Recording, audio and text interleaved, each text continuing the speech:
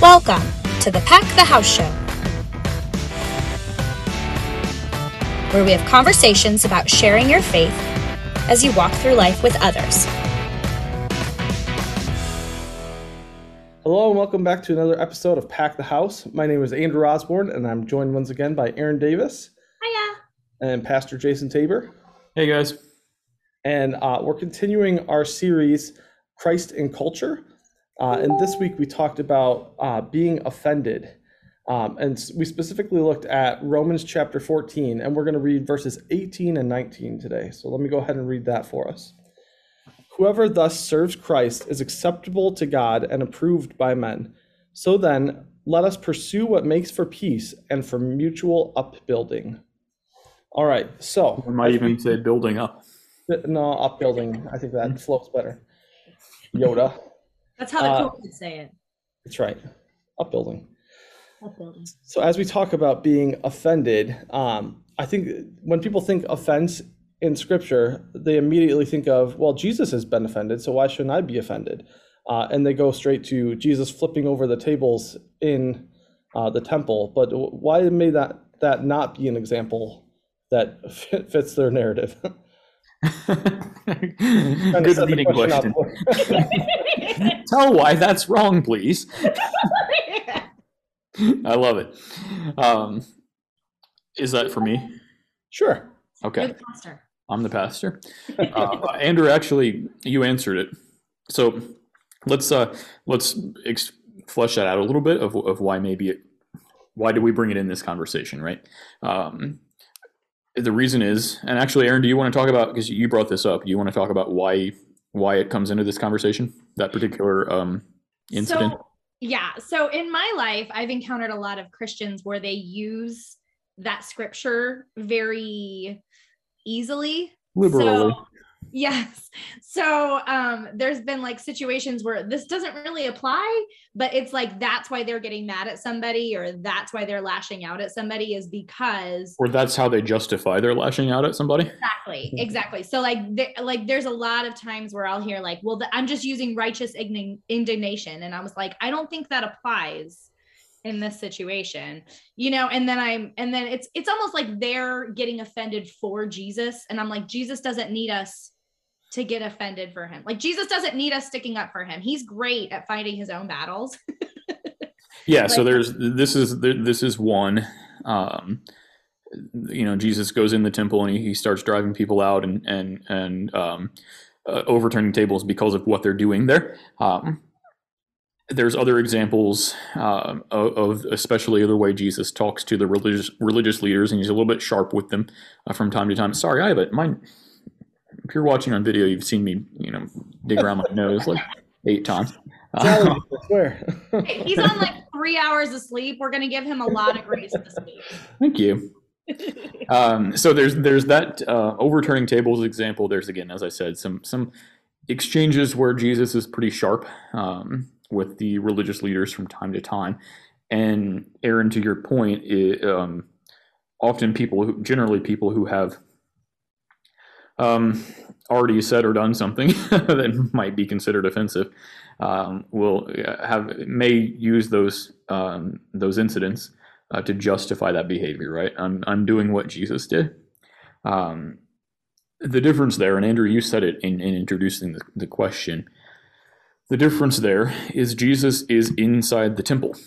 What we know about the temple is only Jews in good standing could go into that area, and the further in toward the center, the Holy of Holies that you go, the more kind of Jewish you need to be. Clean. Yes. What I mean by that, or the idea behind that, is Jesus is talking to the in crowd, so to speak. We talk about this a lot with words written in some of the letters of Paul. He's writing to believers. Jesus is doing this among God's people. You don't see him behaving this way out in the streets and preaching in the villages.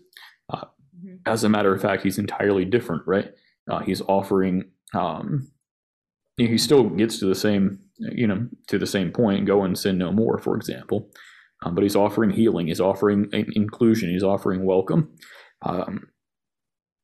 And so, especially as it relates to these conversations, I think the point I want to be making is, if you are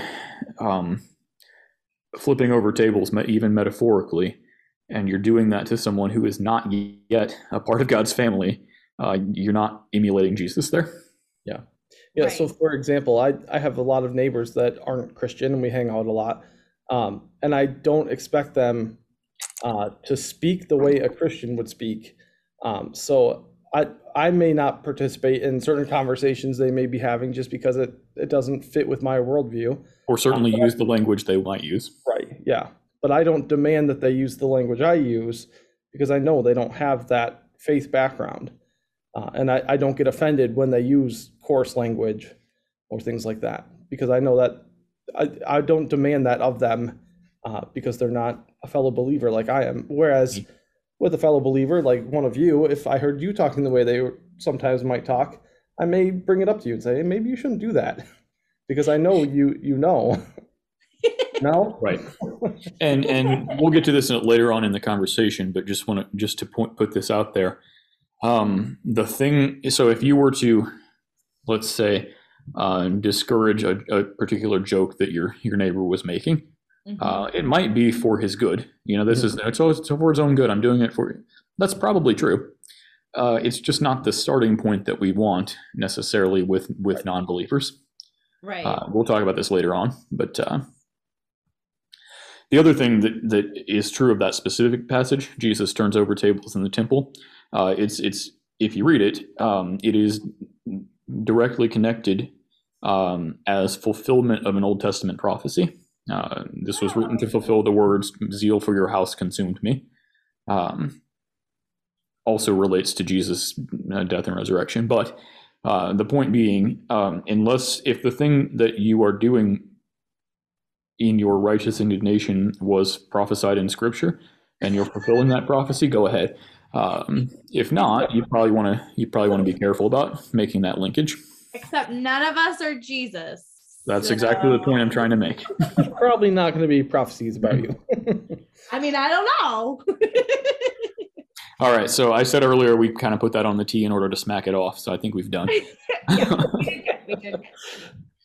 All right. So now that we've gotten that out of the way, how you may also hear from those friends and neighbors, well, you Christians are just so easily offended all the time. First of all, is that true, do you think? And if it is true, how do we present a different face? Well, it is certainly true that is the perception. Yeah. And all perception is not, I'll back that up. This perception anyway has some reality in it. It's not based entirely in fiction, right? Which I'm going to say as a a positive in that is that sometimes, because we are so connected to our Lord and Savior, and he does live in us. So when things like that happen, it does kind of go against our human nature, because like you're hurting us when you talk badly about him, right? So that is why that perception is there. And that's probably why people lash out when somebody says something bad about God or themselves, you know what I mean? Or if something's not going the way that you think that God had it planned, Yeah. You're right. This is personal for us. It ought to be personal for us. Yeah, it should be. Yeah, exactly. And so it will hurt sometimes. And so if you're listening and I've done it, I have Facebook, I have social media, I'm a keyboard warrior from time to time as well.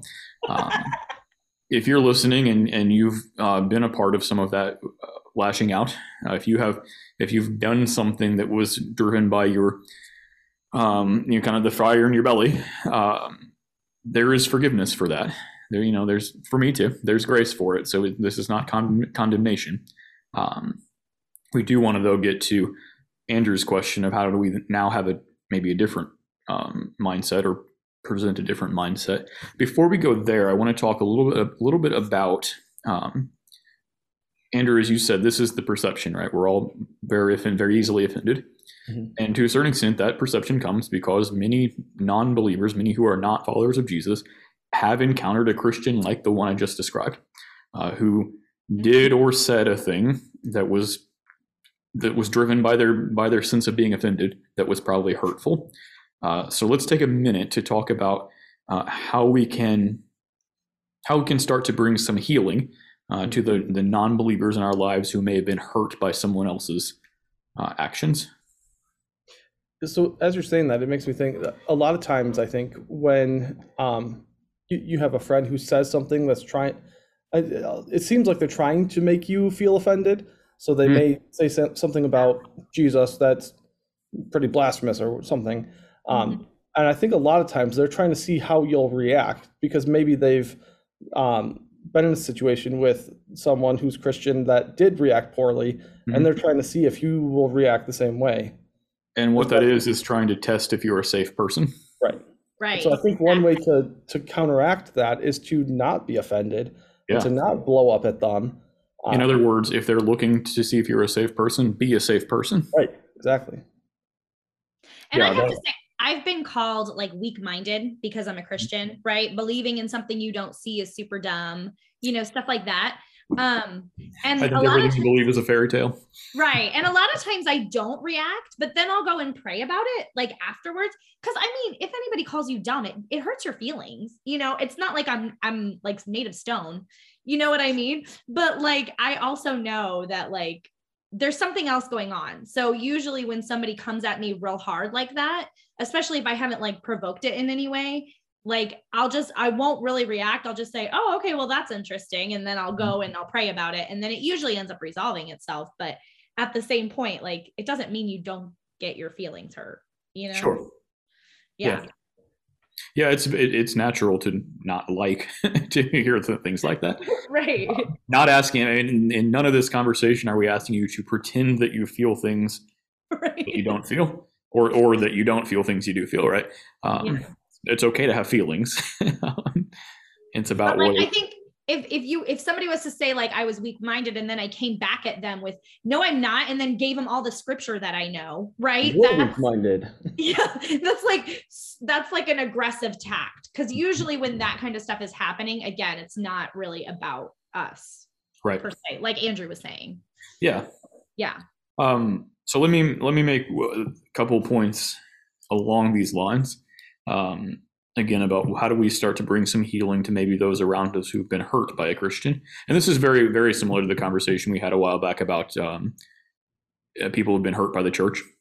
The first point I would make is I wrote it in my notes as apologize for those who have caused offense or who have acted in their offense, who have done a hurtful thing because they were offended.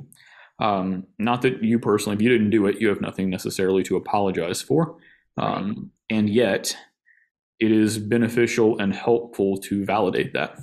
Yeah, that thing was very hurtful. I'm sorry that happened to you. I'm not apologizing for doing it, but I'm sorry that happened to you. And that again can go a long way towards saying I'm a safe person, to talk to about this. Mm-hmm. Yeah, I think a lot of Christians think they are they're bringing people to faith by shutting down all of the bad things they do or the bad things they say, whereas that's not where faith comes from, and that's not what saves you. Whereas God wants us to encounter them with his love and grace so that they get to know him and can be saved through his mercy for them, and then his spirit will work on those other things. Yeah, I have to leave that alone because I want to go so many directions with that. That's a really interesting way to look at that.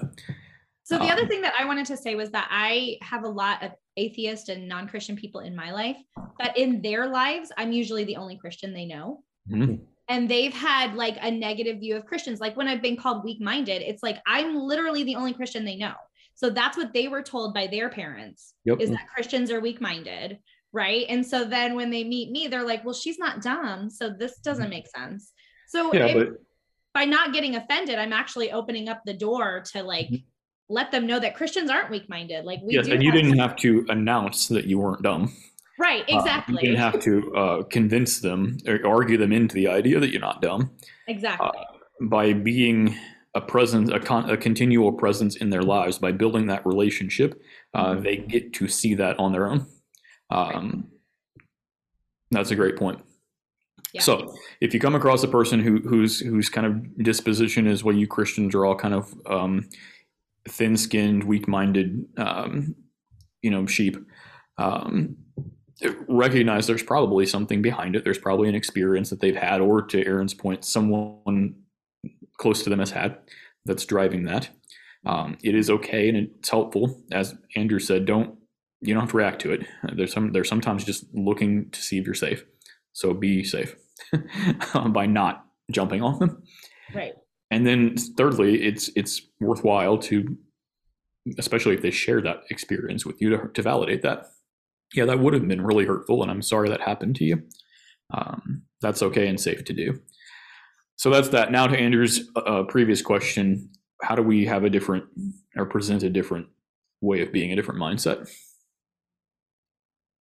And I think the first thing that comes to my mind, just to lead this off, is if the idea is we're going to be Jesus followers who are not offended, if we're going to be engaging our neighbors unoffendedly, I know that's not a word, but if we can use upbuilding, we can say unoffendedly. If that's going to be our posture, it doesn't really work to tell them, well, I'm not being offended. Right? Right. So that's kind of a what not to do. It's not good enough just to assert I am not offended, because that really comes across as I actually am, but I'm going to tell you I'm not because I think I'm supposed to. So I learned this lesson in high school, right? Because I was a singer, like professionally, right? And there were some people that loved the way I sing, and there were some people that told me that I sucked, right? And I had to rely in the confidence that like I was good, because if I relied in the confidence that I sucked, I wouldn't have gone on and done what I was supposed to, right? Yeah. And so I use that same lesson with my kids. Like even when they're fighting with each other, one will call another a loser, and I'll be like, well, are you a loser? And she'll like I'm talking to the one that's getting offended, and I'm like, well, are you a loser? And it's like, no, I'm not a loser. And I'm like, then why do you care what they say? Like, why does this affect your life in any way, shape, or form? Pastor Scott had a great line in his sermon. He said, the place between offended and capitulation, that is giving in to whatever is happening, the place between offended and capitulation is confidence. Confidence. And specifically, he meant the confidence of who I am in Jesus, right? And so Absolutely. As we have these conversations, not that this is different from most weeks when we talk, but knowing who you are in Jesus, knowing the promise that's been made to you, the incredible value that you have, can be the thing that allows you to say, well, this doesn't have to hurt me. Mm-hmm. And knowing who Jesus says you are, because sometimes, I mean, if you get told you're ugly enough, you're going to be like, well, maybe I am ugly, right? But if you go to scripture and you read that you are beautifully and wonderfully made, that's going to reprogram your brain to be like, okay, I'm not ugly. God made me beautiful and wonderful, you know? Mm-hmm. Yeah. So I think going to scripture really solidifies that who I am in Christ, and not listening to the people around you, which are not saying truth. Mm-hmm. I think even in the confidence, though, there's a balancing act, because there are people that we've run into who are too confident in their faith, and that they become just obnoxious about it. And I don't think that's helpful either. Correct. Confident in my faith means confident in the whole story, right? And part of that story is, yes, I am redeemed by Jesus, but not by my own awesomeness. And also that means I needed redeeming. If I'm rescued by Jesus, it implies that I needed rescue. Yeah. So have that as part of your confidence too. I'm not amazing. Yeah, but when I hear confidence in my faith, I usually take it as like people have a prescription on how your journey with Christ should be. Right. And so I think when like the confidence is like, I know exactly how to fix your life, which I've never said to anybody, even though I'm a Christian, like God's fixing my life and I don't even know how he's doing it. Right. Like he's just doing it day by day. And so I think that's kind of the confidence that a lot of people are put off by. It's like, no, you don't have it all together, and you don't know everything, you know? Yeah. Yeah, and so this is actually one way of approaching the conversation, one way of demonstrating a different kind of mindset that says, I'm not overly confident. I'm not putting myself in a place of judgment over you. because I know that I also need continually forgiving. Yeah. And that's one way of going about it, and that there's value in it. However, telling what's wrong with me doesn't necessarily give good news to the person I'm speaking to. It doesn't necessarily invite them into something attractive that Jesus is offering them by telling them that I'm weak and human. It is accurate, but it doesn't necessarily. So I'd like to go one step further. Say that piece if it feels right to you in the conversation. I'd like to go one step further and give some language for how to paint a different picture that also offers something attractive to the person that you're talking to. The first thing is, what if the thing I might otherwise... So it's one thing to say, I'm not going to demonstrate offense. I'm not going to, pop off in the mouth at my offendedness when my neighbor, my coworker, says an offensive joke or a joke. It's one thing to say, I'm not going to show my offense, yet the thing the person is doing might actually be objectionable, right? So I think the first part of the conversation is what do we do with that? I think the first part of the conversation is it's not that I support the thing that was done or said. I don't support the off-color joke, the demeaning nature of the joke. It's not that I support that. And here's the language I use. It's not that I support what he said or what you have just said. It's just that I have a different goal in mind. That's my way of kind of shifting the conversation. The next kind of step with that would be, I have a different goal in mind. So this is answering the question of, I thought you Christians disapproved of that thing. Why did, Well, yeah, it's not that I approve of it. It's just that I have a different goal in mind. And what it is I want you to come to know the hope and the joy and the comfort that I also have in Jesus. So that's my way, as I've had those conversations, of, again, not capitulating, like Pastor Scott said, not kind of going along with the dirty joke for the sake of smoothing things over, but also going the extra step of, how do I describe the reason for my lack of offense in a way that's open, that's inviting to the person I'm talking to. So if they asked you, what do you mean? What's the goal you have then?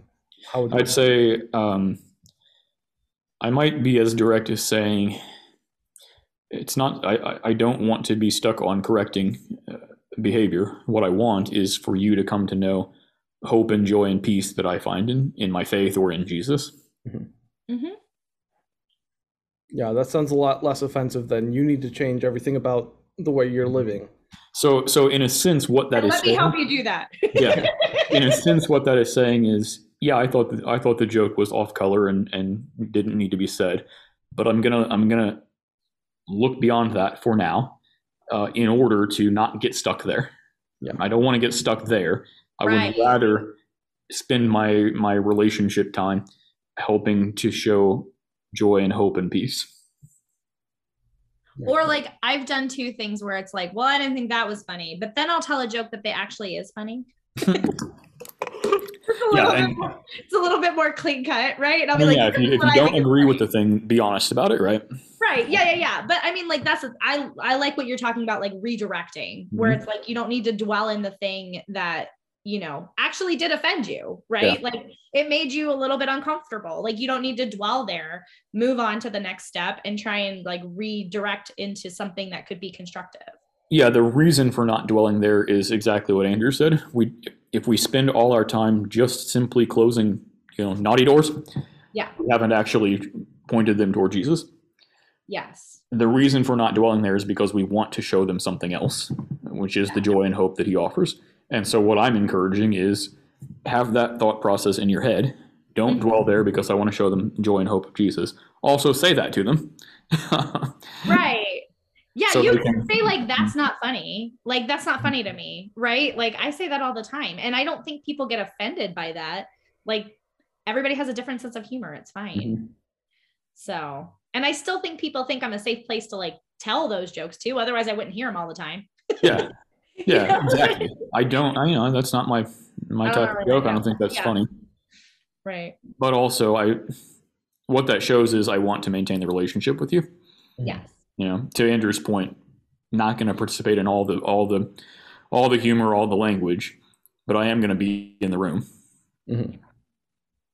And I'm also not going to laser in on every aspect of the humor and the language, because what I really want is to be in the room in order to share the hope of Jesus.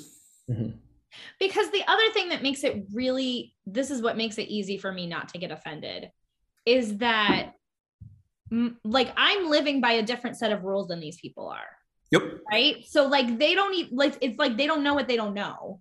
I might say it this way. You're playing from a different playbook. Exactly. So when I come across something that they're doing that I wouldn't do because I'm connected to Jesus, Mm-hmm. I don't get offended because they don't even know. Like that's not in their wheelhouse. It's the same reason I can't get mad at my 1-month-old for screaming at me. Right. He doesn't know any better. That's not helpful. Yeah. I tell him all the time, you did this to yourself. Yeah, but he doesn't have words yet. He can't tell you what he's supposed to be telling you. He hates the diaper changes, and they last twice as long as they need to because he wants to put his legs straight up. You brought that on yourself, but he doesn't know any better, so I can't get mad about it. So that's why I always think like it's the same as getting offended at anything where they like a person that come into the country new. Mm-hmm. You know what I mean? Like they don't know how things work here. Why would I be offended that they would do something that's un-American? You know?